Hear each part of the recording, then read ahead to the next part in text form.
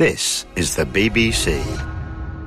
This podcast is supported by advertising outside the UK. This is a download from BBC Learning English. To find out more, visit our website. 6 Minute English. From bbclearningenglish.com. Hello, this is 6 Minute English from BBC Learning English. I'm Neil. And I'm Rob. It's great that you're here to keep me company, to spend time with me so I don't get lonely, because loneliness is the subject of this programme. It's good to be here, Neil. I think many of us have experienced loneliness at some point. Maybe you felt lonely because all your friends have gone out for dinner without you, or maybe you felt lonely just because you don't fit in somewhere. Yes, that's when we sometimes use the expression to feel lonely in a crowd. Well, we'll be exploring if this is a new idea or something humans have always experienced, and along the way we'll be teaching you some new vocabulary. But now I'm here to keep you company. How about a question for me? Of course. Well, one possibly lonely man is Mauro Morandi. He's lived alone on Budelli Island in Italy for many years. But how many years exactly? Is it A, 6 years, B, 31 years, or C, 44 years? 44 years would be tough, as would 31. So I'll go for 6 years. OK, Rob, we'll find out later if that's right. Now, I'm sure we all want to be alone from time to time to escape the demands of our colleagues or the pressures of real life. But would we really want to be totally alone? Well, I certainly wouldn't. And research has found that prolonged social isolation is bad for us, particularly mentally. It's an interesting topic and one that the BBC Radio 4 programme Thinking Aloud has been exploring. Its guest, Faye Bound-Alberti, reader in history at the University of York, explained how loneliness is a relatively new emotional state. A state is a condition at a particular time. Let's hear what she had to say about references to loneliness in literature.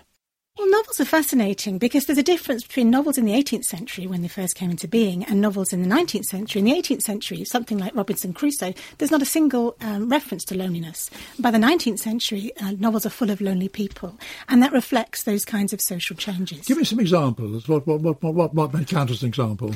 Well, I suppose I'm thinking about if you compare something like Wuthering Heights, where you have this desperate desire on the part of the heroine to find love, which is bundled up too in this sense of the self as not being complete without another, or Tess of the D'Urbervilles. And so Victorian fiction in particular tends to be full of women who are in search of the significant other and needing to find happiness and an absence of loneliness in the domestic. It's interesting that Faye mentions the story of Robinson Crusoe, about a man living on a desert island, does not mention the word loneliness. But because of a shift in how people behaved and thought in the 19th century, called social change, loneliness became an emotion that was written about in stories. But loneliness tended to be something affecting women. They were searching for happiness by finding a significant other, a partner, usually a man, who they wanted to marry. How things have changed. Yes.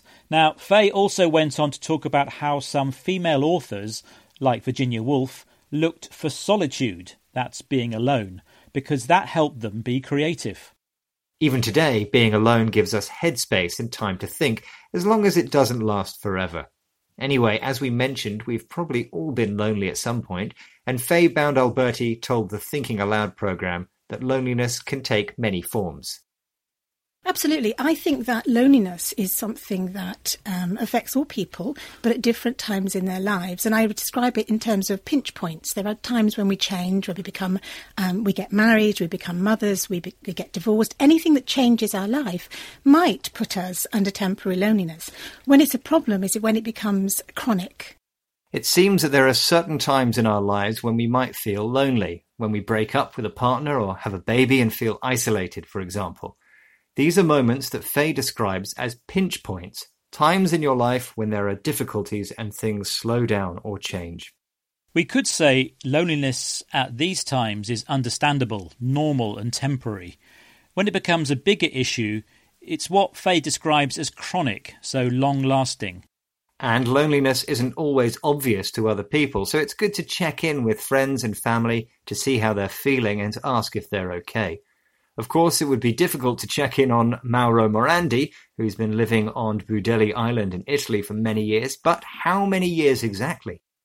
Well, I thought 6 years. Was I right? I'm afraid not. It's actually been 31 years. He told National Geographic magazine, "I'm sort of in prison here, but it's a prison that I chose for myself." So I'm guessing he's got used to his own company. I certainly couldn't live alone for that long. I'd be too lonely. I need company, Rob. Yeah, me too, Neil. And loneliness is what we've been discussing in this programme. Here's a recap of some of the vocabulary we've mentioned.